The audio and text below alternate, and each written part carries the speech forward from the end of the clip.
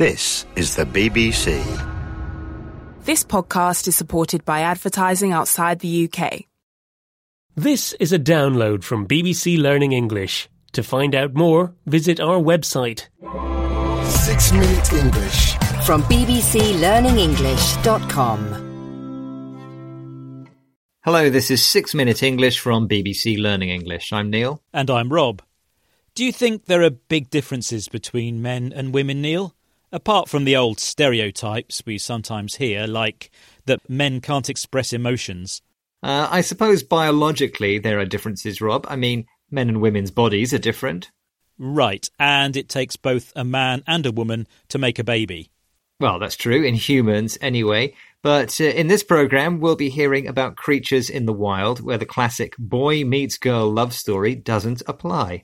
Yes, we'll be meeting some female animals who don't need a male to make babies.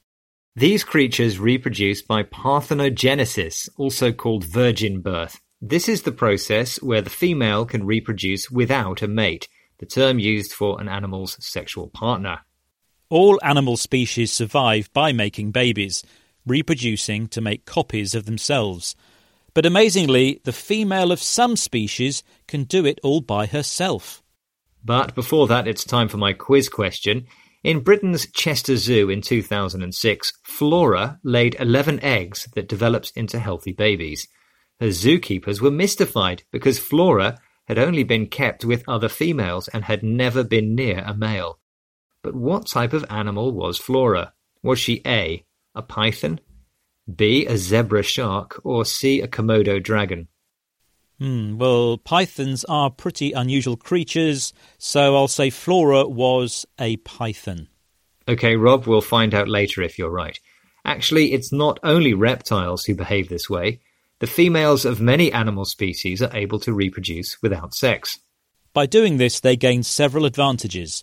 They can rapidly spread, colonise and control large areas, and they don't waste time and energy looking for a mate. But if a world without sex is so much better, why bother with males at all? Good question, Neil, and one which BBC World Service programme Discovery asked evolutionary biologist Chris Wilson. Well, absolutely, and there are other advantages. I mean, if you're an all-female population, you don't have to waste time searching and competing for mates. There are no more sexually transmitted diseases. And so it seems like the easiest decision, and yet less than 1% of all animal species are completely celibate. And that's a huge fundamental puzzle in evolutionary biology that we're still not entirely sure we understand. It's called sometimes the paradox of sex. Despite the advantages of going without sex, in reality fewer than 1% of all animals are celibate, live without having sex. This begs the question, why is sex so common when it seems so inefficient? Chris calls this the paradox of sex. A paradox is a situation which seems contradictory because it contains two opposite facts. For example, the existence of males if we can reproduce without them. As a male myself, I have to say I'm feeling a little underappreciated right now, Rob. Yeah, well, don't worry, Neil, because it turns out there might be a use for males after all. It seems the sex paradox has been solved by one of nature's most ingenious insects, aphids. Here's ecologist Amber Wright explaining how to the BBC World Service's Discovery programme. See if you can hear the strategy American aphids use to reproduce.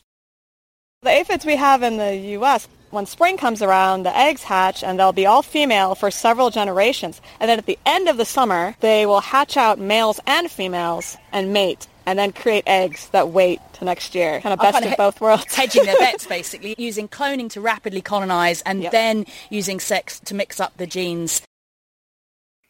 In the spring, female aphids lay eggs which hatch, break open, allowing the young to come out. The young aphids that hatch are all female. But later, at the end of the summer, both female and male aphids hatch out and start to reproduce by mating. So the aphids have the best of both worlds. They enjoy the advantages of very different things at the same time. Or to put it another way, the aphids hedge their bets. They follow two courses of action instead of choosing between them. By cloning themselves with virgin births and reproducing sexually, aphids maximise their chances of survival. Gardeners around the world will be upset to hear that. Those young aphids just love eating tomato plants. But on the plus side, it seems being male can be useful after all. But not if you're Flora, the female you asked about in your quiz question. So what type of animal was she?